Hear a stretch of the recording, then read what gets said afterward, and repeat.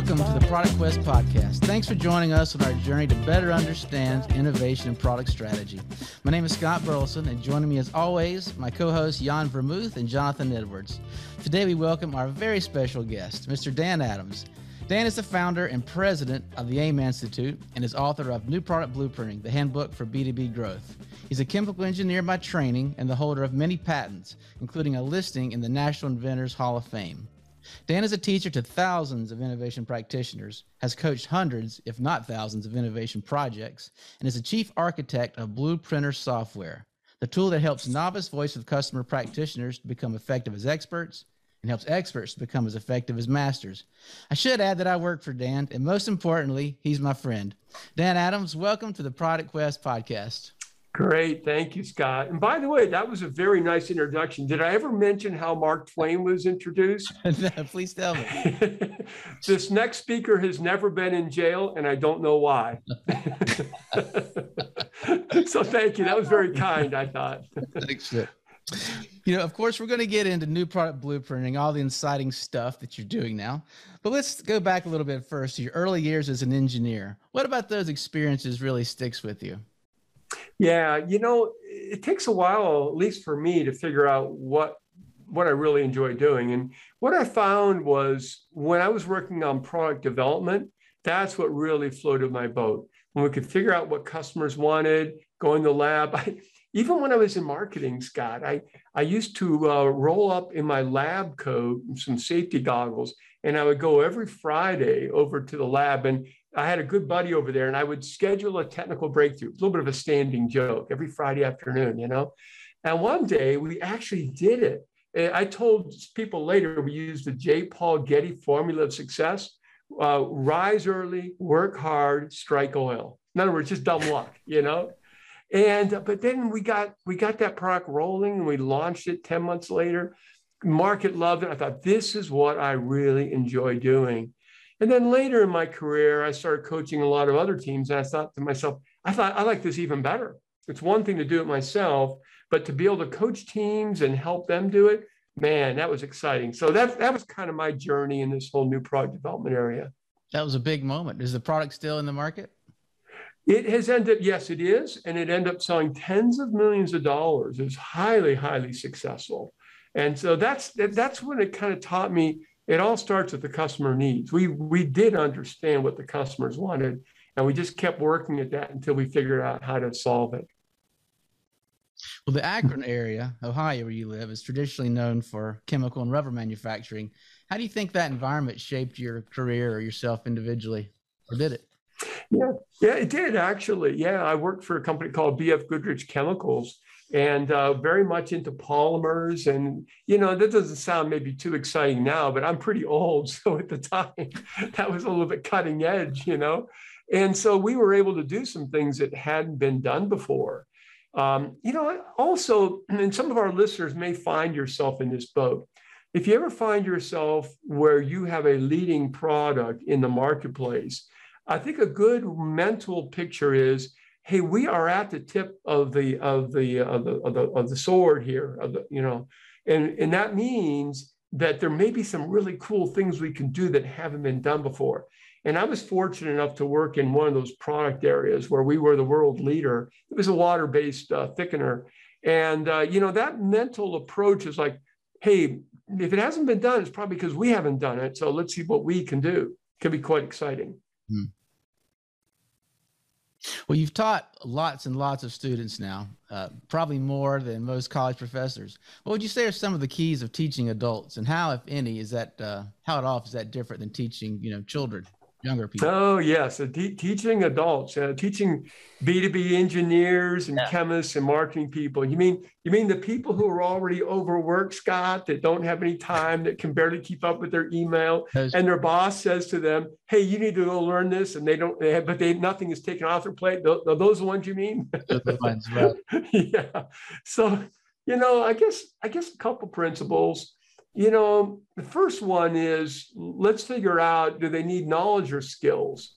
And as you know, when we work with clients, it's skills, right? I mean, how to do good voice of customer and so forth. And, if it's just knowledge, you might be able to get some e-learning and some books, and they might be able to pick it up. But if it's skills, they're going to have to get their hands dirty, no doubt.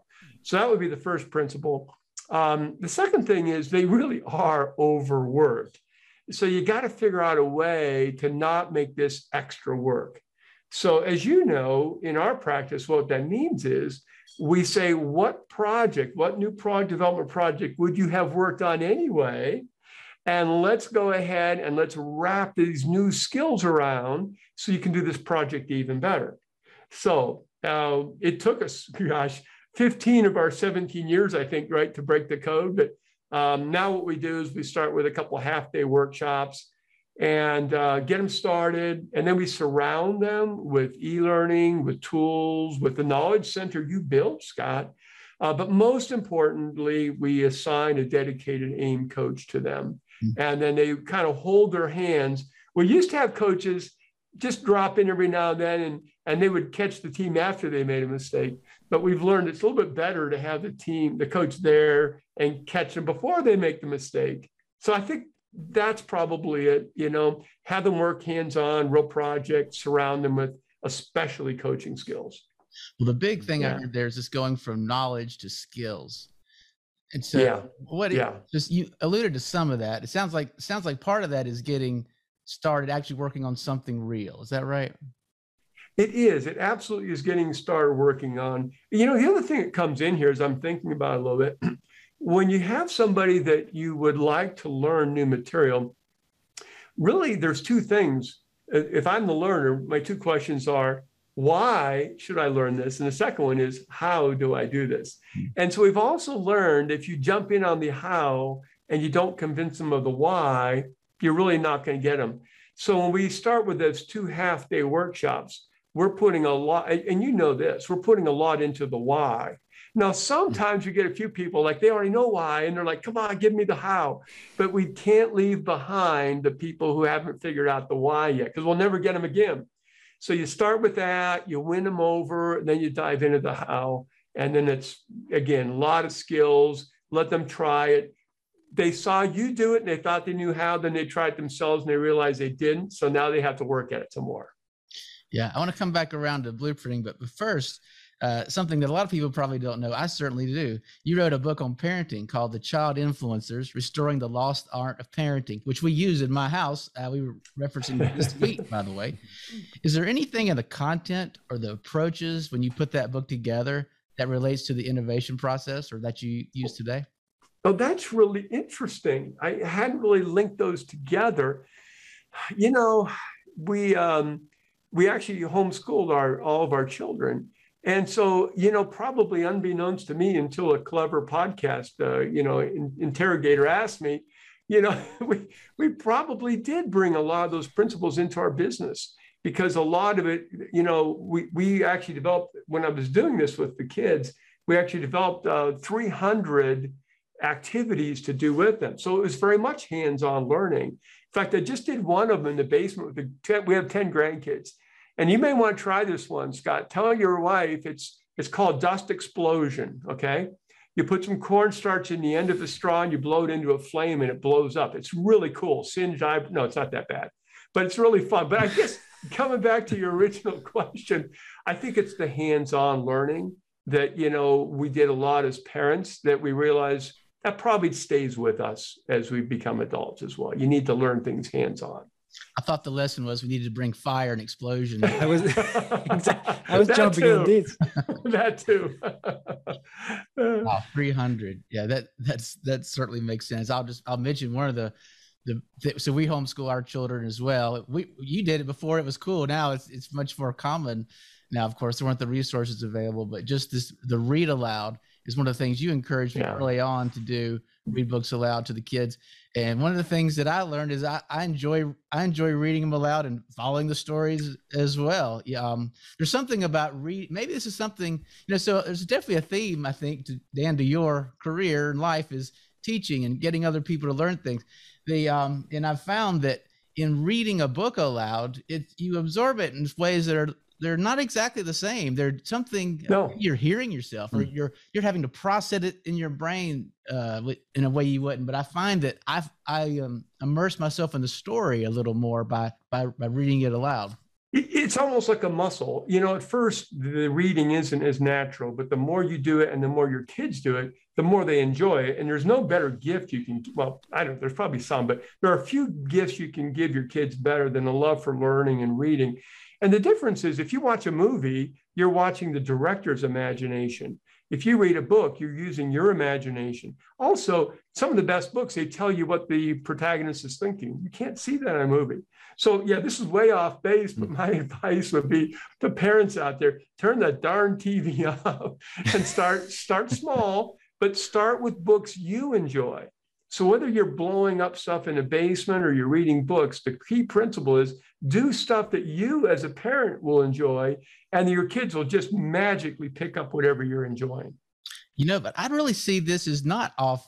I see this as very consistent because, look at the innovation process, like we could talk about what that is.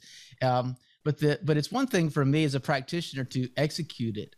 It's a whole nother level. It's many other levels beyond that to get somebody else to be able to execute it, and beyond that to get it ingrained in a company. So I mean, these experience, and so you've got these children you're trying to, may not quite understand the why or the usefulness, and you're reading. So I see a lot of connections there. I'll tell you what's funny, reading the books to my kids, a lot of times, they look like they're not paying attention at all. So we've allowed them to like fidget. I mean, I don't know. We give them things to fidget with. They can color, or we give them Legos for play with. And an observer would say, well, they're not tracking that at all, but 100% they are. And I'll ask a question I can't think of an example right now, and they can anticipate it. Well, we read Lord of the Rings last year, and I said, is Gollum good or is he bad? And I got a very nuanced answer in response from that 9-year-old about that didn't fully answer. And it is a bit ambiguous. It was as good an answer as anybody could have had. And so that was a learning for me when they don't appear, you're watching color, or you're watching them do something, and you assume they're absorbing a lot more than they are or can. And, one of the bits of advice, it may have been from you, it may have been from your book, or maybe somewhere else, was gosh, I forget. It was to not dumb it down when you're reading, right. to not oversimplify, let the big words hang out there. And I do a little bit sometimes. It'll be like a very British word, for example. I can't think of an example of capital. There's one, like, so in the 1800s, that's a capital plan. That meant it was wonderful. It's just not so sometimes I'll do things like that, but I have to dumb it down when I'm reading for myself, but beyond that, I don't want to dumb it down anymore.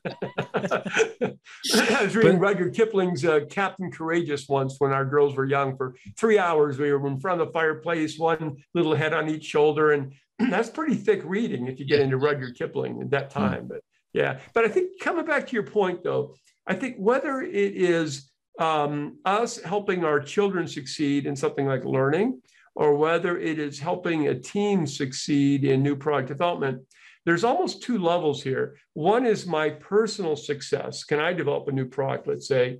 And the next level up is, can I help other people do that? And I remember once when I was on a team and we had a great success, and I was preparing little trophies to hand out in an award ceremony. And it dawned on me, I was getting more excited about handing out the trophies. Then I didn't care if anybody said what I did about it. It didn't matter to me. What I really cared about was getting these people the recognition that they deserved, and seeing the look on their face that they had, maybe for the first time in their lives, had developed a product that was wildly successful. So I think that's the motivation for me. I think it's the same for you, Scott, seeing others succeed in this whole endeavor. For sure. Yeah. So it's like, it's always go ahead, Jan. That's always a nice experience if somebody has a success and you're part of the reason why. I mean, that's kind of Can I maybe just get a little bit back on this? I wonder about this. I mean, you've coached a lot of people, or taught a lot of people. How does, like, let's say a skeptic could ask, does reading really work? Do people still read? Especially adults? Like, how can you, is that a method that works? Yeah, so it does. But here's the thing. Now, for children, so there's two things here. One is, as a parent, our children will pick up what we're excited about. So, if I got into hieroglyphics, then my kids are going to get into hieroglyphics. So do we have a little bit of a luxury there as parents? And if we think reading's important or something else, that's what they'll pick up. But bringing it back to new product development and learning new skills in that area, what we find is everybody learns a little differently. There are very few people who don't learn by doing it themselves and hands-on. But that's why we will have e-learning. So people will go through a series of 31 e-learning modules because some people learn that way. We have this massive knowledge center that Scott created because some people will wait till they get stumped and they'll go do a search on the thing. We'll have other people who, will go into the software and they'll figure out how to do it themselves. So I think you make a really good point, Jan. Everybody learns a little bit differently, and you need to provide those different venues so they can kind of zoom in on what they need. Yeah. And you mentioned our children pick up on what we're excited about. I think that works with adult learners as well. I do too. Yeah. Right. You're a fantastic lecturer. I think one of the reasons is that you're just so enthusiastic about the topic. It comes through. And it's funny. I am too, but I have to remind it's like, what is it? A wise person told me about listening. The wise person's Dan, by the way. Are you listening, and do you look like you're listening? So I'm always excited about the topic, but when I'm personally presenting, I need to remind myself, do I look like I'm excited? It might always be the same thing. Well, Scott, they say small minds are easily amused, and I'm easily excited. So there's the parallel. What I find quite nice and is quite counterintuitive is the fact that you say you have to teach something that you are interested in. And I think that you ask most people and they would say, well, the problem with education is that we're teaching stuff that the students are not interested in. So we have to make it more interesting for the students. And I find it very nice that and you're probably right, actually. It makes sense. Well, if you teach something you're interested in, that they'll be interested in it too. Yeah, it's interesting, Jonathan. When I'm on the treadmill in the morning, I watch some videos, and there's this thing that it's called The Great Courses, a teaching company. And they have these professors, and they pick the best professors from around the country to give on a topic. And the one common denominator, whether they're talking about Egyptian pyramids or biochemistry, doesn't matter what the topic is. The one thing that's extremely obvious is that lecturer is really excited about their topic. And I think that comes through. So I think that is a very good principle you've pointed out. Find something that you're interested in and then help others get excited and understand it as well. We probably should come around to new product blueprinting. Oh, yeah, there is that, isn't there? Let's talk that. So for those who don't know, could you describe new product blueprinting, this process at a high level? Yeah, it's really the front end of innovation for B2B companies. And so when I say the front end of innovation, that's the real purpose. So if you have a stage gate process, right? You got the front end, you're trying to figure out what customers want. Then you go through a gate, and then you go to the middle stage, usually called the development stage. And then you go into another gate and you have the launch phase. That's like 3 stages, but they're usually 5, or it could be anything. So when we say the front end, it's whatever you do before you go to that money gate. And if you go through the money gate, you start spending the big bucks and you go in the lab and you push back the frontiers of modern science. Okay. So blueprinting lives there in the front end, but it's only for B2B companies, because our belief is B2B customers are highly knowledgeable, they're interested, they're objective, they have foresight. They can tell you a lot about their needs if you know how to ask. So the heart of that front end work are 2 rounds of interviews. A qualitative interview called discovery. You go out and do maybe 6, 8, 10 of those. Then you go back and you do a quantitative interview called preference. The first one's divergent. What else, Mr. Customer, do you want? The last one is convergent. Let's converge on the things that are A, important, and B, not currently satisfied. because the only thing the customer is going to pay you a premium for is something that's important that they're not getting. So that's basically the heart of the blueprinting process. And as you know, Scott, we're trainers. So, we don't do it. Well, every now and then you do because you're really good at this. But for the most part, we try to get our customers to say, okay, teach me how to do it. And then we teach them so they get really good at it. How did the process come about, if you can remember the early days of creating it? It came up, I don't think I ever told you this story. It came about because I didn't understand something. I had a good buddy who was, this is when I was working in a chemical company. He brought in an article on road mapping, and he just threw it on my desk and said, Adams, you got to do something with this. Okay, Sudhir, okay, So I read the article, and I don't know if I'd had too much caffeine or what was going on, but so I started thinking about this, and little by little, I developed this methodology, but I hadn't tried it. So I went to one of my best buddies who was in sales. I'd known him for years, a guy named Bob Valentin. I said, Bob, do you have a customer we could try this out on? I've made these little digital sticky notes in Excel. It's kind of goofy, but I just want to see if it would work. He said, yeah, come on. So we went out to the East Coast and went to a big company that was a customer of ours. And I thought, I don't know if this is going to work, but at least it's me. Bob's got to deal with it, not me, right? So we get in there, and I start recording what they wanted on sticky notes, and we used up all the time.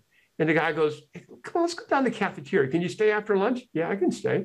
We went down, we got some sandwiches, we came back up, and we were there like 4 hours. They just kept going and going. And I'll never forget, we were walking out to the parking lot, and Bob looks at me and he goes, Dan, I've been calling on these guys for 10 years. I heard stuff here I've never heard before.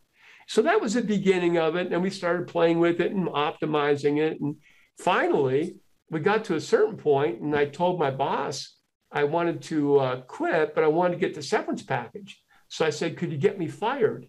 And that's a whole nother story. So if our listeners want to know how to get fired, we can go into that sometime as well. But that was the beginning of the whole thing, Scott. So this was an existing client. Sorry, just to specify, this was an existing client of yours that you had been working with. Yes, it was an existing client. Yeah, right. They've been a client for a long, long time, but we all of a sudden learned all this stuff that we didn't know they wanted using this goofy method that I had come up with. But can I jump in here? You're saying this goofy method of using sticky notes, and how is that goofy? Is it new? Can you describe it a little bit? Yeah, so I don't think I realized. By the way, I don't think it's that goofy. But okay. Anyway. Well, I'll tell you what the method is, and I'll tell you why I think it works. And I don't think I had this figured out at the time. The method is basically you project up on a screen or on a Zoom or Teams call what looks like a bunch of little, 3M Post-it notes, okay? That's what it looks like digitally, okay? And they're different colors. And so the yellow ones are, what problems are you having? So when they say, let's say you're interviewing a paint producer, well, we need better hiding power. Then you start probing. We developed a lot of probing methods. Well, where do you need it? When do you need it? Can you describe what you get today? Then we ask some why questions. Well, how would that impact you? Anything else? Then here's the magic. When you're done with that sticky note on hiding power, you say, what other problems are you seeing? And now you have no idea what the customer is going to say next. So they are leading the interview. And up till this point, all VOC had been, okay, my question number 11 is, my question number 12 is, right? Yeah. So now we're going from a customer-led interview from a supplier-led interview to a customer-led. Why sticky notes, though? Coming back to your question, Jan. I think what happened was when people see sticky notes, there's this little Pavlovian response. Oh, I'm in a brainstorming session. It's my job to fill in those sticky notes. Now, we don't call it brainstorming because we don't want to come up with solutions. We want to come up with outcomes and results. But I think the combination of letting them lead, having it look like something they're supposed to generate ideas, and letting them kind of, and visually displaying it so they can see what you're recording. The combination of those three things creates an environment that you'll never have if you're the salesman sitting across the desk saying, so what else do you want?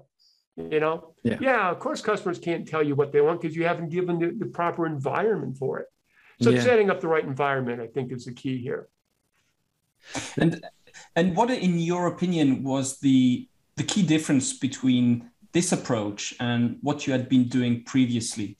What do you think was the key thing? So I had tried a lot of different methods up till then. I had actually gone around and benchmarked a lot of companies, including 3M. And I'll never forget what the 3M folks, when they were the best. Okay? Hence the stickies. Well, yes. So that was probably subliminal, Jonathan. I came back years later, but you're probably exactly right. I'll never forget what the 3M guy said. I said, "What's your secret?" He goes, "We just figure out what our customers' problems are. Then we work on those." Like, brilliant. Okay. But unfortunately, it took me a long time to get to that in a practical way. So I was following other methods where you would go in and you'd ask a bunch of questions. And so I would do that. And I still remember I had a big spreadsheet. And so the rows were all the companies I was interviewing, and the columns were all the questions I was asking. I created an Excel spreadsheet wallpaper. I mean, this thing was enormous, right? And I remember looking at that thing saying, I have no idea what to do with this. And so all the other methods I tried up till here just weren't working. So it's probably going back to the J. Paul Getty formula of success. You know, this one stumbled into it and it worked. So then we just kept building on that. Yeah. I remember seeing in other companies, seeing these exactly those, well, it's their Miro boards or whatever, but exactly the same thing.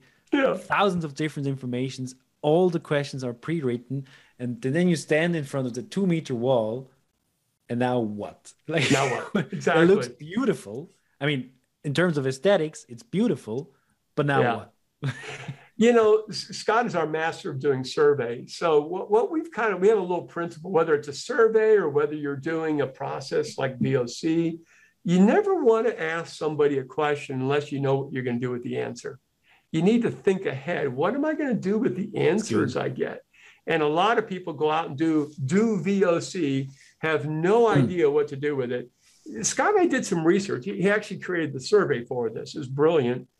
And we asked people on 12 different VOC skills what was most important. And the one that came out was prioritize. And it's for exactly what you're saying, Jan. People get all this stuff and they don't know how to prioritize it. And that's where the second round of interviews we call preference. We say how important on a scale of 1 to 10, how satisfied on a scale of 1 to 10, and then we know what to do with that data afterwards. That's the key. Yeah. I think that survey is accessible, right? So the survey is on the website and you can get it. Is that correct? Yeah. Yeah, exactly. Mm-hmm. Yep. Yeah, just to get back to the method. So you were saying you have 3 different types of sticky notes, right? Mm-hmm. 3 different colors. Was that what you were saying? Yeah, that's right. Yeah. And so the first question is, what are your problems? And then you said you ask, okay, once they've answered, I guess that goes on the first set of sticky notes. Yeah, the yellow ones. You might get 10, you might get 20, you never know. But yeah, they keep going until they run out. That's right. And then once they've finished, you ask them for additional problems. Is that then correct? What you say, once they run out of problems, you say, okay, that's great on the yellow sticky notes. Now we got some green ones here. Let me ask it this way. What would your ideal world look like? And then they run. Now there's still outcomes, okay?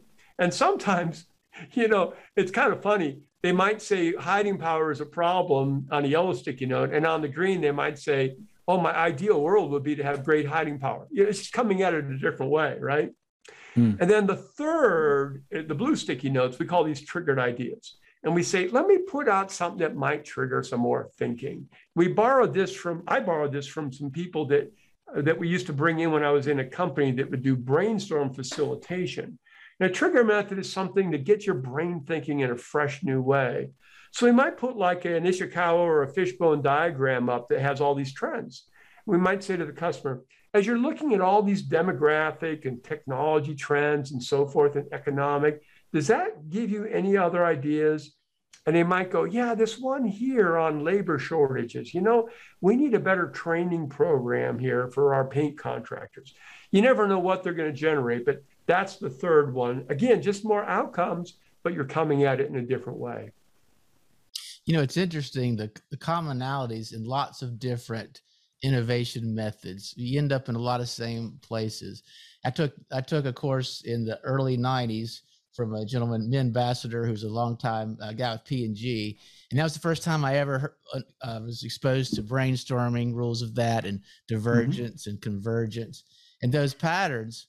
And also what he had also a method that basically what I sort of stole later or used, or what, to understand different levels of jobs, something that, we could talk about. But we have all these different methods, but there's so many commonalities to whether it's the brainstorming and where you're reserving judgment and then applying judgment to brainstorming is very much analogous to with the customer. You're reserving judgment from them. Everything's a good answer, and just like all ideas are good ideas too. Now applying judgment, we have to do that later. I do this a lot. I don't really have a question; it's just an observation. But it's amazing these patterns. I fact that a lot of us can begin as innovation practitioners learning a method or whatever. Then you learn a different method and a different method, and there's just so many commonalities between all of them. It's like all roads sort of lead you to the same place. And Dan, you mentioned that when you started with your voice of the customer, I think you followed a pattern that a lot of other folks do, me included, where initially it was almost you felt successful in just doing the work. Oh, I interviewed a customer. I'm doing the work. But then you get back and you don't realize it's not as useful as you want it to. It's like, you need to tweak the process. I think that's a common pattern. Certainly it is for myself. Well, and the other thing, Scott, your point on these common patterns is spot on, because, human behavior is human behavior. We don't have to get into all the psychology behind it, but, you and I have talked about this. The landmark book on selling is Spin. It was written by Neil Rackham, of Huthwaite Institute. And the SPIN stands for situation, problems, implication, and needs application. And so, it didn't dawn on us till years after we had developed our methodology, but we start our interviews with a couple current state questions just to warm them up, icebreakers. Well, that's the situation. Then we get into the problems, and that's it. But then we ask for the what and why questions. Why is that? Well, that's the implication. And then we narrow it down to what the actual needs are and create something called an outcome statement, which we should give credit to Tony Ulwick for. That was something we borrowed from Tony. But again, these basic principles, they will apply. So whether you're a salesperson or you're trying to work on a new product, a lot of the principles really apply across the board here. And it was something else you said. You mentioned when you sort of had the method worked out. It sounded like you had that first interview that was really like in sort of your new way of looking at the world, and that you were just, I don't know if surprised is the right word, but maybe pleasantly surprised. I was. Well, sure I was. That I think that's also for new practitioners. There's this feeling that, well, I'm going to annoy my customer. They're not going to really like this session. Oh, yeah. But the truth is, if the scope is set well, meaning that it's a topic of interest to them, it's something they're trying to do, then they love this opportunity to share. And almost regardless of how introverted, extroverted, for them, when they have this opportunity to feel listened to share these challenges, 100% is a pretty big number, but something close to 100% of the time, it's a really positive experience for the interviewee as they open up. And that's something that it's, when we're teaching, I tell new practitioners that, but they look at me askew. They don't believe me. But it's true. I remember doing interviews with John Deere, and we would visit with folks at their properties. Now, if you have, 100 acres and you're living in the middle of nowhere, you're not used to a lot of visitors, and so we would go there and we'd have be there for a couple hours talking with them. And when we would arrive, we had our notebooks and they were looking at us very suspiciously and, kind of askew. What are these crazy kids doing? 2 hours later, oh, call us the next time you're in town. They weren't, they're really getting a little too close to us, but it's been an endearing experience to them. Yeah, let us know. Ma will put a roast on for you next time you're back in town, right? It's great. But you're absolutely right, Scott. Turns out people like being listened to. Who knew, right? Right. You go in there, if you say, I have my questions or I have my hypothesis I want to validate, well, that's not too exciting. if you go in and you say, but we really want to know what's important to you, and we're going to listen hard, and we're going to ask intelligent questions. And by the way, we just think you're absolutely fascinating, sir or ma'am. Turns out they really like that. And you're right. I was a little surprised. Somebody defined exhilaration as that time after you come up with a great idea and just before you realize what's wrong with it. So there was that exhilaration, but we're still pretty excited about it, aren't we? For sure. Still having fun with it. 100%. But I feel like it really takes, that's on the part of the person who's leading who's leading the interview in brackets. You're describing it exactly the other way around, so that the customer is leading the interview, which I think is more correct. Yeah. But it takes, I think, at least in my experience, it takes a lot to really be able to abstain from your judgment, from what you want to get, and just we say, well, I just want to understand but really doing this it takes a lot of effort. I think it's for quite a lot of people, this is new. So well, you're spot on, Yanni. One of the things we have to coach pretty hard on is sometimes people like to ask these long questions to demonstrate that they're really smart, right? Yes. And they say, well, Dan or Scott, I don't want to just say, why is that important or how does that happen? They'll think I'm dumb. And I want to lean forward. I have to think of a better way of doing this. I want to lean forward and whisper in their ear, they don't care about you. They're not thinking about you, man. They're thinking about themselves. Forget about you, Yeah. If you can go in and set them up as the master and you are the student, that's the scenario that you're looking for here. Yeah, absolutely. So I think they don't care about you is a pretty good life lesson, even beyond innovation. I think you can help people actually. Yeah, I can tell you, now that I'm at this age, I can tell you the story. There was an old man who said, when I was a young man, I worried about what people thought about me. And then I got to middle age, and you know what? I stopped worrying about what they thought about me. And now that I'm an old man, I realized they weren't thinking about me. Yeah. So, and there's a lot of truth to that. Yeah. There is. But I think there is one point I think where I immediately connect to this not being you as an interviewer. You don't have to show your expertise. We show different. When we do this, we show different kinds of. There are different kinds of questions, and I think you highlighted this nicely. So your probing questions and why questions, and we have a set that we call them fool's questions. So questions where you play dumb less effectively. Right. But where you really, we ask people, how do you know that you're hungry? Which is a pretty stupid question in bracket, but right? But for the purpose of the project, that's really relevant. It is. And then it's not about you or your expertise, but you play even more. You have to be relevant in the sense of, I want to understand that person. But it's okay to ask something that apparently is obvious, which usually, most often, it's not. Well, Jan, to your point, Scott and I have observed this as we've coached many, many teams.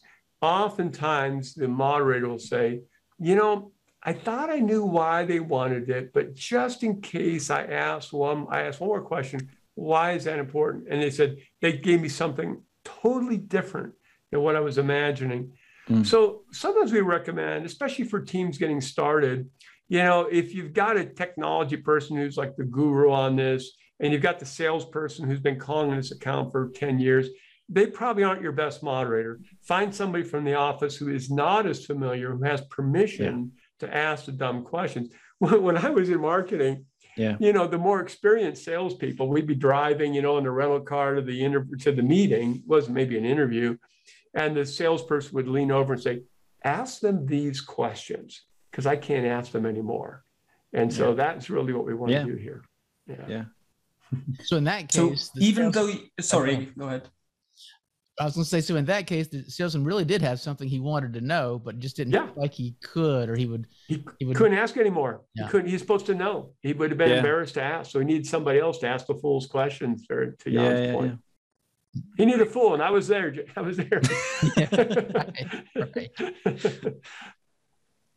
Yeah, so I just wanted to say, so you need to play the fool as you ask the questions. But of course, you need to be aware of what the people are saying. And there's a lot of work that goes into analyzing what they say afterwards, of course. But I think it's also important to be able to parse what the person is saying as you're listening to him also, or her.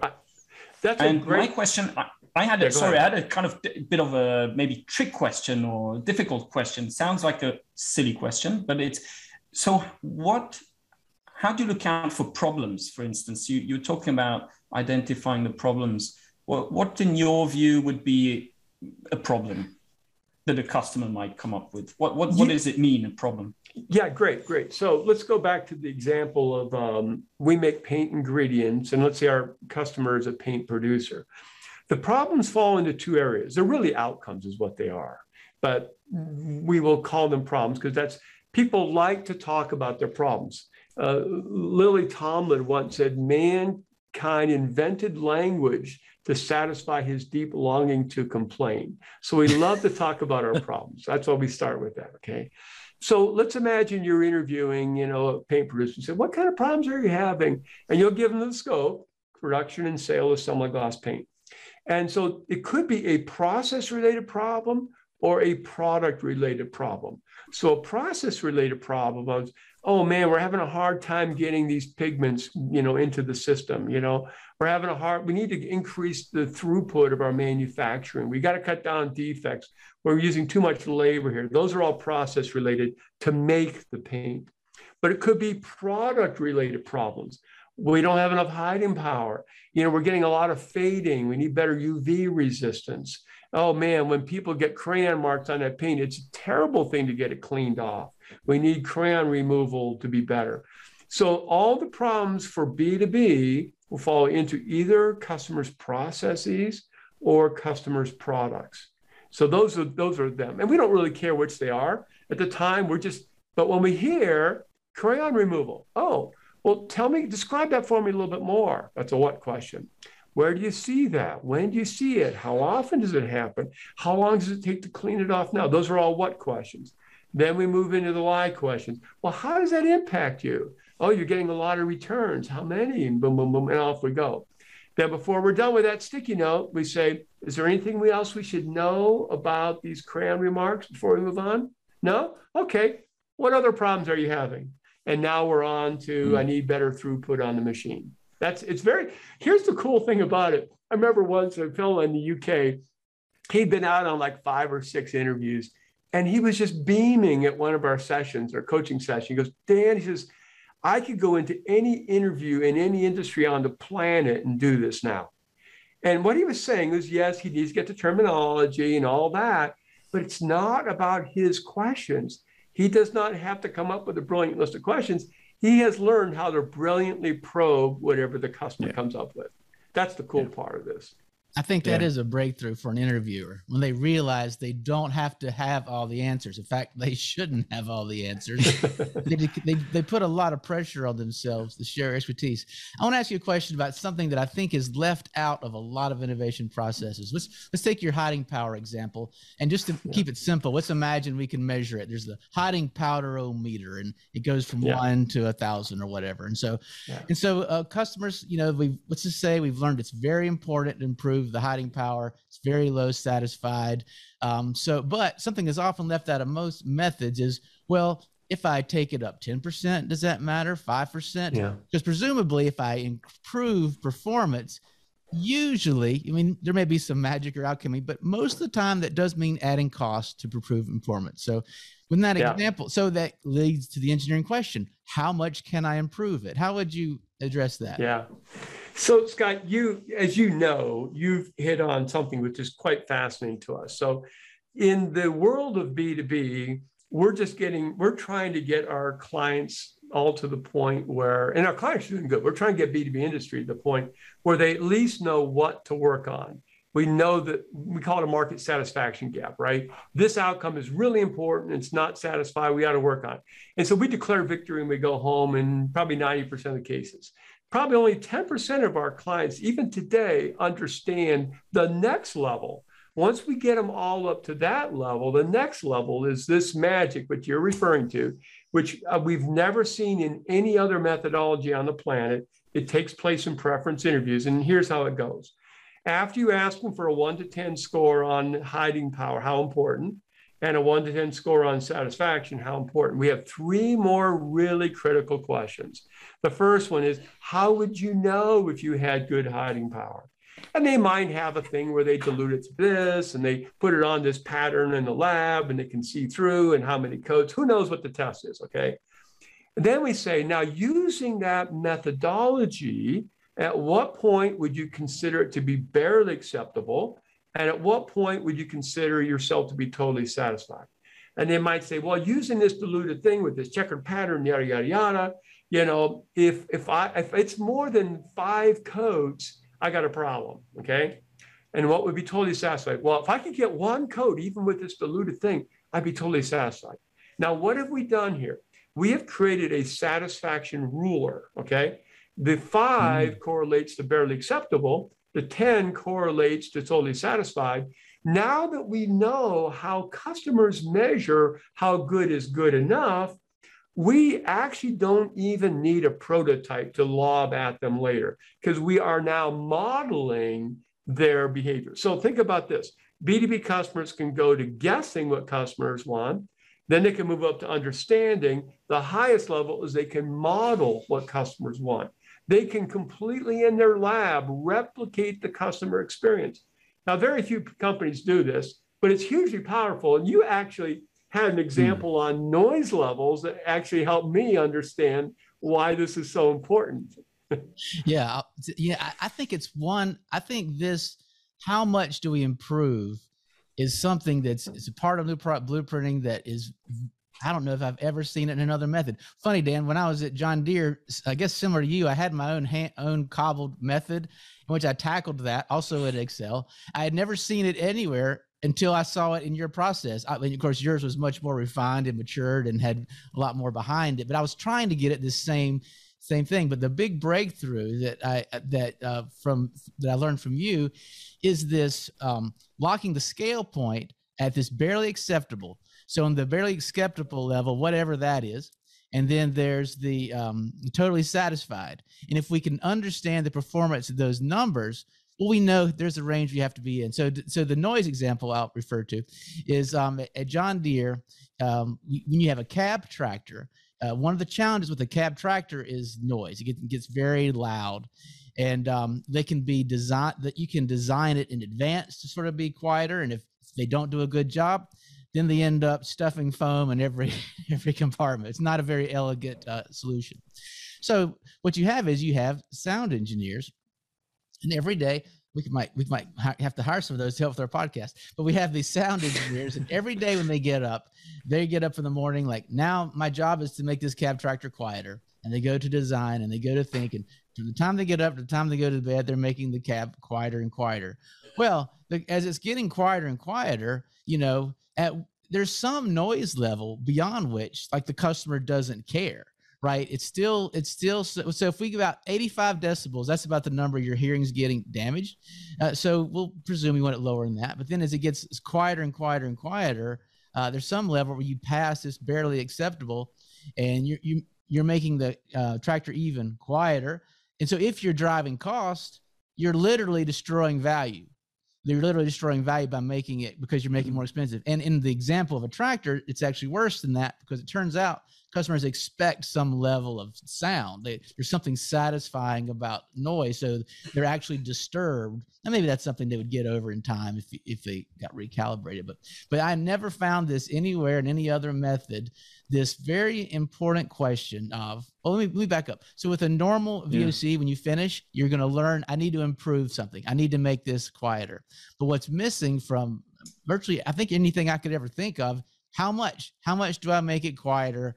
And then that's super, because that's what your engineers are looking to you for. They're like, oh, I can stuff a bit of foam here, but do I need to make it 10%, 50%, 100%? And what is it? And that's one of the things I personally really appreciate about blueprinting. And the funny thing is, Scott, is, you know, we used to try to teach all of that, and we would just overwhelm our clients. So we've gone to the point where if we could just get them understanding customer needs, importance, and satisfaction, and working on the right stuff, we declare victory and go home in most of the cases, right? But what's fascinating is how long will it be before B2B companies really do everything they could do? I mean, it's not that hard, what you and I just described. Will it be 10 years, 20 years, 30 years? I mean, I'll probably be retired. Maybe you'll be the one who's teaching people how to do this last part of modeling, the behavior. But, as long as people are moving forward, we feel like we're doing some good. But the point is, there's a lot that can be done in B2B, and most companies have not even begun to scratch the surface. Right. Yeah. Yeah, I can imagine. I mean, probably even this, just thinking in terms of outcomes, thinking in terms of importance and satisfaction, already that is a big step. But then I understand, I completely agree. This is very new to me, this part where you kind of retranslate it back into almost an engineer. I figure it shows that there is an engineering background in the methodology somewhere, that you kind of retranslate this back into how can I then measure the solution. So first we are in needs, we want to just understand it, but then again it jumps back into measuring the solution, basically, or how they measure the solution. It's almost mind-boggling, but when you think about it, you are able to interview these really intelligent engineers and technical people and marketing people at your customers, and you are able to learn enough that you can replicate their decision-making in your own lab, in your own operation to an amazing extent. And I'm not saying you shouldn't do a prototype, because the prototype is another way of refining it. It's also a great way of engaging customers more. So you can still do that. But the point is, it's silly to be lobbing prototypes at customers, hoping they like it, when we can know what they want before they ever see the prototype. Yeah, I agree. And I think it's very unadvisable to try to take a prototype and try to figure out the problem. Yeah. I've seen companies do that, where they kind of cobble it together and then search for the problem with a prototype. And that gets you lost in all kinds of ways. Well, it's kind of like, you guys are, of course, very familiar with minimum viable prototypes, MVPs. And that's great for consumers. You've got a limitless pool of testers with consumers. But, think about it too. I talked to a guy at GE Aerospace, and goes, yeah, my B2B customers aren't too interested in minimum viable jet aircraft engines, Yeah, and they can barely fly. Yeah, exactly right. Yeah, some of the time. I mean, so you don't want to frustrate your customers with silly prototypes, nor do you want to waste all of your engineers' time putting those silly prototypes together, when you can have some intelligent conversations and really zoom in on what they want. It's kind of a goofy approach, frankly. Yeah. Very powerful. Yeah. I just have to tell this one quick little story about the prototype. The product I was on with John Deere, we have these biases in us we don't even realize we had, right? And I had very good feedback that customers wanted to use their tractors in low light conditions. And so I presumed that meant they wanted to mow at night. This particular tractor was a mowing tractor. They mowed more than anything else. So we got the prototypes made. We took them to Virginia. They're like, no, we don't need to mow at night. I'm like, okay. We went to Houston, Texas. They said, no, we don't need to mow at night. And I'm like, what have I done wrong? We went to Wisconsin. They loved it. Went to Minnesota. They loved it. What they wanted to do, they wanted to use their tractor to remove snow from their driveways before driving to work in the morning. And so there was a bias I had in my head, just based on where I grew up. I made an assumption, never realized I'd even made it, and did not know until, and of course I get that story to tell for in perpetuity now. But anyway, that was one thing that the prototype flushed out, that it was an error in logic that I had made based on my own lack of no experience. Dan, you probably could have helped me out with that if I did. Well, so it seems like we go from progression from being a practitioner to being a teacher, and then a teacher of a team, to now, like, maybe the highest level is working with a company at the highest level. Yeah. So imagine like a new CEO is hired, a large corporation, and wants to improve the innovation culture. What's step one? What advice would you provide them? Well, the first thing is get your goals squared away. if your goal is to maximize shareholder wealth, please change it. I mean, Jack Welch, the master of this, later on said it's the dumbest idea in the world. And so what I would recommend is be very clear-headed about what is the goal you want everybody in your organization to go after. And you want me to suggest one? Well, funny, I do have one. My suggestion is your goal should be understand and meet customer needs better than others. I'll say it one more time. Understand and meet customer needs better than others. If a company does this, everything else will fall. I mean, maximizing shareholder wealth is a lovely result. It's just a lousy goal.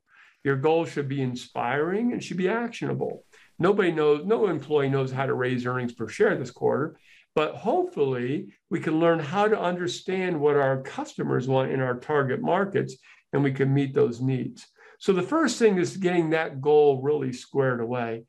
The second thing is be a little bit careful about your balance between results and capabilities. Stephen Covey said a long time ago, we should balance P and PC. P was production, PC was productive capabilities. So let's put it in different terms. Let's just call it results and capabilities, okay? And so what I find is, in most businesses, especially in American businesses, there's this overriding intensity on results, but with not much of a focus on capabilities. So imagine the four of us decide we were going to go rock climbing. We go out to El Capitan in Yosemite, okay? Now, none of us has the right equipment. Maybe we have a little paunch on, our tummies, we don't have any skills whatsoever for climbing, but by golly, we want results, right? So how's that going to go for us? So you'll get results. Yeah, you'll get results. Exactly. Hopefully you'll fall before you get too far up, right? And if you think about any endeavor you can imagine. It could be golf, it could be pole vaulting, it could be chess. Doesn't the champion focus on building their capabilities? The one exception is the business world. We're just going to focus on results every quarter. So that's what I would say is, make sure you understand what your goal is and then build those capabilities in your organization. And then you have to ask which ones. Well, thankfully, Scott and I did some research and we said, what growth drivers of 24 growth drivers? It could be a stage gate process. It could be anything. It could be all kinds of things. Which of these are the ones that are most impactful for driving organic growth? Turns out the top three differentiators are pick the right market segments and concentrate your resources, do really, really good front-end work, and number three is get your customer interviews, which is really part of the subset of the front end, really nail those. Those are the three biggest differentiators between the winners and losers. So a clear-headed goal, and then focus on the capabilities that really make a difference, which, really for B2B, and this is all B2B, by the way, the research, it's really that front end and getting customer needs figured out. And by the way, let me just add one thing. This shouldn't surprise us because for over 5 decades, research shows the number one cause of new product failures is inadequate market analysis. So it's not like this should be a big surprise at figuring out customer needs is where the action is. I'm sorry, go ahead, Jan. No, well, two things. I mean, first one, I think I really like this, how you framed that all the, I mean, there is monetary stuff, right? I mean, we're in B2B, we want to make money. So that's what a business is. It may not be the sole purpose that we have, but it is a lot about that. But it's a result. It's a result of something else. So I love how you kind of, it's not the goal, but it's kind of the reward that we get at the end, but it's not the treasure chest. Like it's not, so that we might be rewarded by financial incentives and so on in the end, but it's not what, if that becomes the goal, you start doing very, very different things. But if the customer need and really serving your customers, if that is the goal, that completely changes. I mean, you go away from all these I mean, you can get growth by just cutting costs. Yeah. Can you think on the paper that gets you growth? I mean, you can do that. That's right. I mean, can you think of any corporation on the planet and think of the founder? It could be Henry Ford. It could be Jeff Bezos. Think of any founder in the world. Did they wake up in the morning and say, my goal is to make as much money and make my shareholders happy? No, they figured out what their customers needed, and they had this passionate, heat-seeking missile intensity to satisfy those needs. If you have this as your goal, understand and meet customer needs, then the financial results will follow along like a bunch of little goslings after their mother goose. That just happens. But that shouldn't be the main goal here. Yeah, I agree. But I think the second point, and I wonder if you would agree, I'm not so sure, but in a sense, yes, probably we're in the wrong room. For all of us, this might be obvious, but I think this understanding customer needs is largely that is very difficult because we didn't really have a process. For a long time, we didn't know how or what, or maybe even if you somehow had the gut feeling, I need to understand my customers better, but what does that mean? How do I do this? And we lack a certain, well, maybe, I don't know, do we lack a skill, a process, but we didn't know how. Yeah, well, that's where I think Scott and I get excited. Our mantra is we like to provide coaching, but also tools. And sometimes it's software, it's e-learning, it's a lot of different tools. And we even do things like after the team is done, they can press a button and it creates a PowerPoint presentation, right? So our mantra is let's do everything for these really, really busy teams so they have the time to do only that which they can do. I mean, I'm not saying you never would get a hired gun to drop in, parachute, and interview your customers. There might be some cases where that's important. But in the B2B world, you need to develop these skills yourself. It's a competitive advantage. So we want B2B engineers and chemists and marketing people to really own these skills and really understand them. But what we don't want them doing is wasting their time coming up with their own methods and processes and PowerPoint slides and figuring out 4 ways to do it wrong before they figure out the one right way. So, our goal is to help them develop the skills and tools and methodology as efficiently as they possibly can. And then just turn them loose. And it's pretty exciting, frankly, when they get there. It's nice. It seems like also you're motivated by what was the mantra? Understand the needs and then meet the understand and meet customer needs. And the reason I put that in there, you could just say meet customer needs. Yeah, okay. But the reason I put understand and meet customer needs is there's 2 different operations here. Okay. So the understand part, let's say you were the CEO of a company and you said, which am I going to focus on first? Am I going to focus the understand part or am I going to understand the meet part? Well, if you decide you're going to focus on the meet part, then your job would be go out and hire a bunch of scientists that are 20% brighter and hire a bunch more of them. I'm not sure that's going to get you where you want to go as efficiently as you focus on the understand part, where most B2B companies are doing far, far less than they can. Scott and I we did this research on B2B VOC skills earlier this year.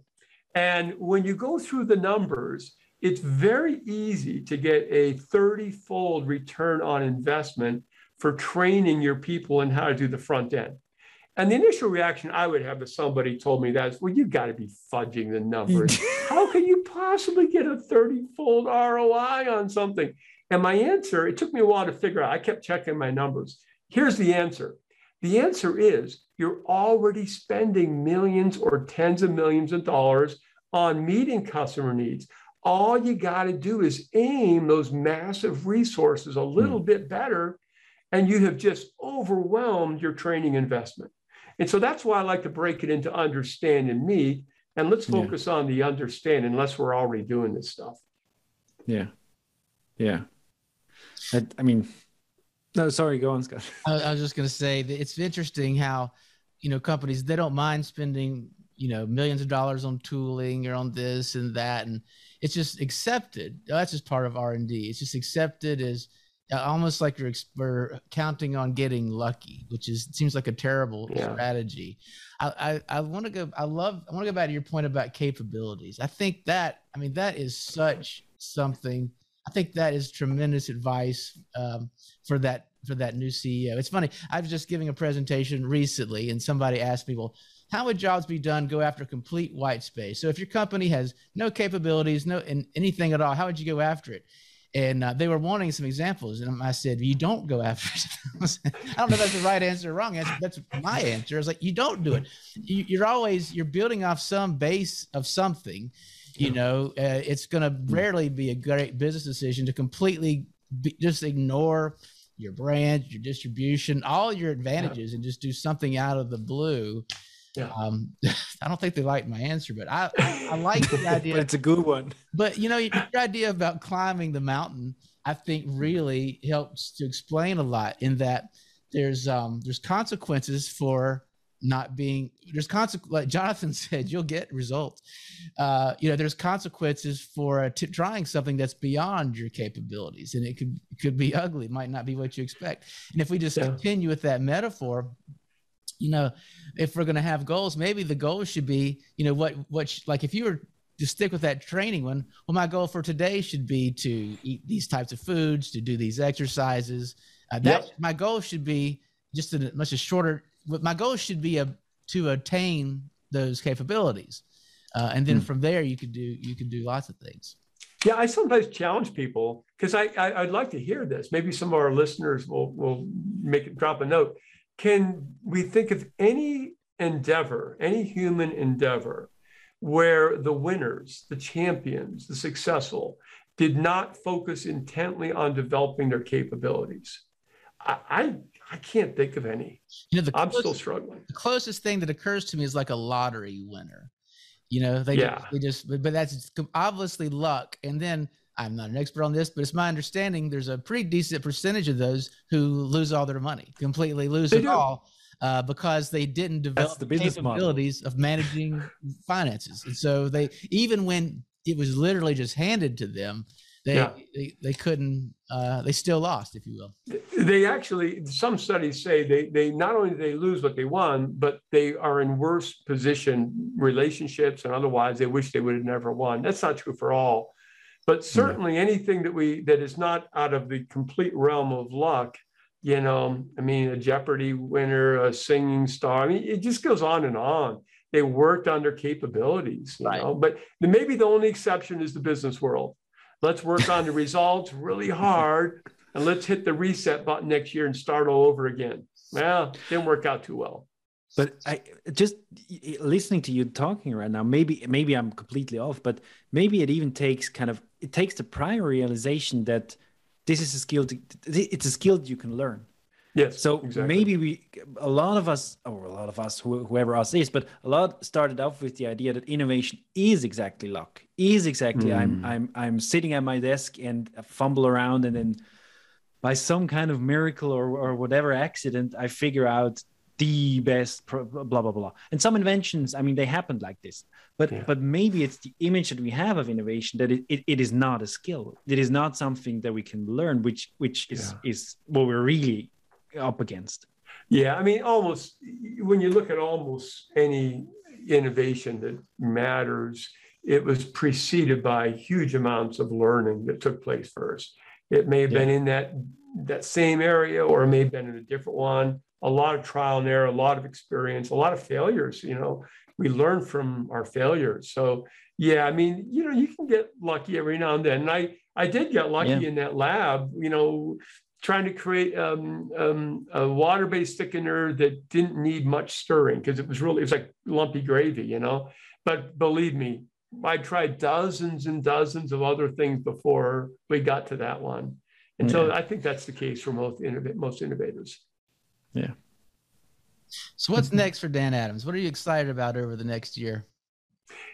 You and I have talked about this a little bit, Scott, but the number one difference when we work with a new client between success and failure, there are different grades of it in between there, is really leadership and of the company, right?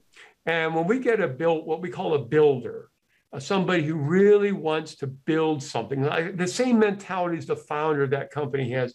It's Katie bar the door. We are off to the races. We're hugely successful.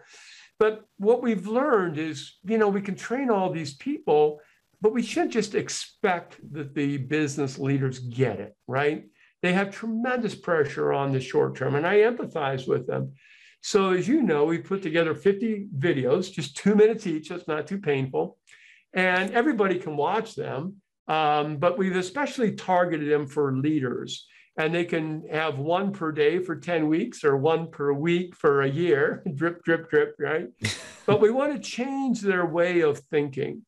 So the thing that you and I are thinking, Scott, the last frontier for the AIM Institute when it comes to the implementation of blueprinting is how do we get to those leaders and take them to a new level of thinking? How do we get, and they're not all going to be builders, and we're not going to win in all of them, but the ones that have that desire in their heart, that really want to build something of significance, how do we equip them? How do we help them get past the some of the dangers of near-term, financial pleasing the shareholder?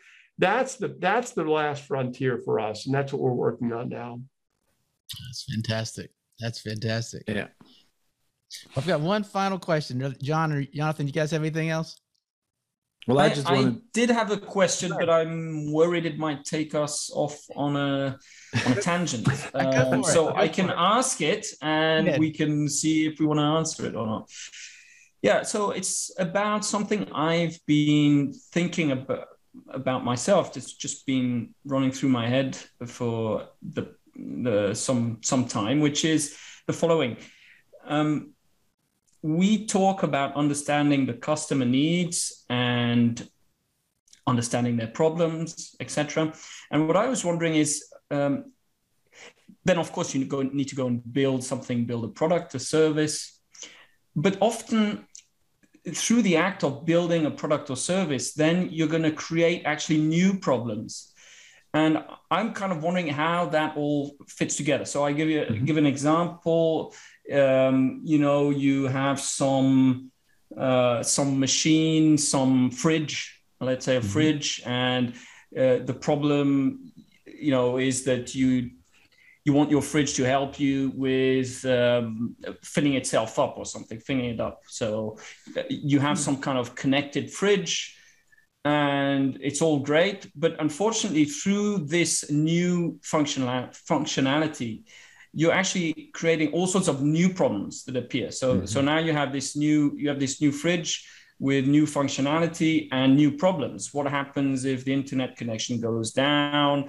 What happens if I've not thought about that specific example, but my question is, there's kind of a feedback loop between the problem. If we talk about problem space and solution space, there's this kind of feedback that goes. So it's not just that you have a fixed problem space and then you'll kind of just match up a solution to that problem space, but actually through creating the solution, you're impacting and modifying the problem space too.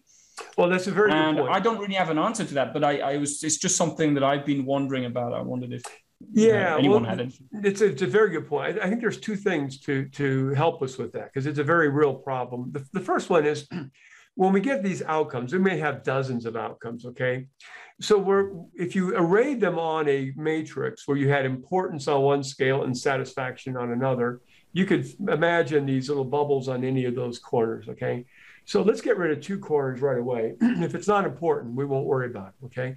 But it leaves us with two very important corners, The one corner is the one I, talked about earlier, something that's important that they're not getting today. That's what they might pay a premium. But the other one, which you're alluding to here as well, is something that's important that they're already getting today. So we don't want to ignore those. We want to make sure we understand what they're getting today that they want to keep getting, so we don't lose something in our new innovation. And then we also, hopefully, will have something that is important that they're not getting. So we want to keep both those in mind. So that's the first thing.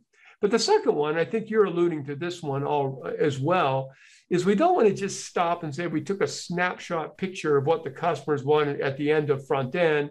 Now we're going to go away into our deep recesses. So I think this is to your point, Jonathan. We need to keep the dialogue going. We need to keep engaging them. Hey, we're thinking about this. What about this? We maybe have a lead customer or two that we can work with very closely on this thing. So we do need to just not move away from that customer interaction. We need to stay in touch so we don't slip up and create a new problem that we didn't know about. Yeah. Good. That's very good. I like it. All right. I have one final question. It's kind of different, but then you know how Google has these like unique messages, like each day, or not every day, but one day, sort of unique things. If they were to let you add any message you wanted on that page for one day for the whole world to see, what would you put up there? Wow, for one day. Go to theabeinstitute.com. That'd be a good one. Yeah, that's right. Yeah. Click here for a consultation with our very own Scott Burleson. Right. I think I would go back to that goal of understanding and meeting customer needs. The more I'm at this, I'm very passionate about the training and the methodology and all of this. But I'm getting more and more interested in how do we get companies thinking differently about their mandate. Now, there's a lot of good stuff happening. People are moving away from just shareholders, and they're talking about stakeholders and all these other things. And I don't think I can maybe get this. Maybe I'd put up Peter Drucker's quote if you'd let me put that one up, and that would be, there are only two business functions: marketing and innovation. All the rest are costs. So I might put that one up there to get people's attention. And then when you think about marketing and innovation as the only business function and everything else being a cost, it really takes us back to market-facing innovation. That's what we got to focus on. If we're interested in strong organic growth, it just keeps coming back to market-facing innovation. I did a webinar yesterday, Scott, and the last question in the interview was, well, could these methods apply to that book called The Disciplines of Market Leaders by Tracy and Wersima, who, and I know Fred, a great guy, you know Michael, a great guy, where they said there are three ways of winning, right? Customer intimacy, operational efficiency, and product leadership. Could these interview methods? I said, yeah, they could be used. But I said, but why would you want to make anything other than product leadership your main goal? I said, Booz Allen has done the research, and they originally started with those, but they realized the real winners were focusing on creating new products. I said, if you focus on operational innovation, it's a race to the bottom. If you focus on customer intimacy, doesn't matter how friendly your salespeople are. If a competitor comes up with a product that helps your customers compete more effectively, they're not going to buy from you anymore. So, in the long term, it is truly market-facing innovation. There's our Google, market-facing innovation. I love it, market-facing innovation.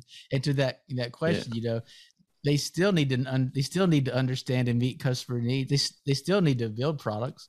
They need to understand and meet customer needs if they're going to have that customer intimacy. And guess what? They still need to be operationally excellent. There's nothing. Exactly. There's nothing that doing that's going to keep you from being operationally excellent. So that was a great answer. All right. Well, Dan, I would click that. What's that? I would click on that. Well, this has been so much fun. Before we wrap up, Dan, anything else you'd like to let folks know about? No, I think this is great. I know you guys are focusing on jobs to be done, so maybe I'll just bring that in just very quickly. It all starts with understanding the customer's job to be done. A lot of teams, you and I have seen this, Scott, they start with my product idea. And that's okay to have a concept. But if you're going to do this customer insight well, start with the customer's job to be done, and then understand all those outcomes within that job to be done, and zoom in on the ones that are important and not satisfied. So it does start with JTB. It's job to be done is the beginning of the whole process. One of my favorite things you would say with that, like if you have a product idea, it's not like an evil thought or anything. It's not. All right. Fantastic. Well, awesome. Thank you, Dan Adams, so much for spending time with us today. I think you've shown us one of the great secrets of success, in my opinion, is your optimism. I'm a big Churchill fan. Churchill said, "I'm an optimist. It does not seem to be much use being anything else." And I can tell you, you're a great example to me daily, and I'm blessed to be able to work with you at AIM. And with that concludes today's Product Quest podcast. Please send any questions or comments or ideas for future shows to us at productquestpodcast@gmail.com. Thank you, and we'll see you next time. Thank you, guys. Well, that was fun, Dan. Thanks so much. Thank you. Thanks so much. Very much. Oh, that was very engaging, you guys. Really great questions and comments and so forth. That was a lot of fun. I had my question number 1, number 2, number 3. I was supposed to do an interview, right?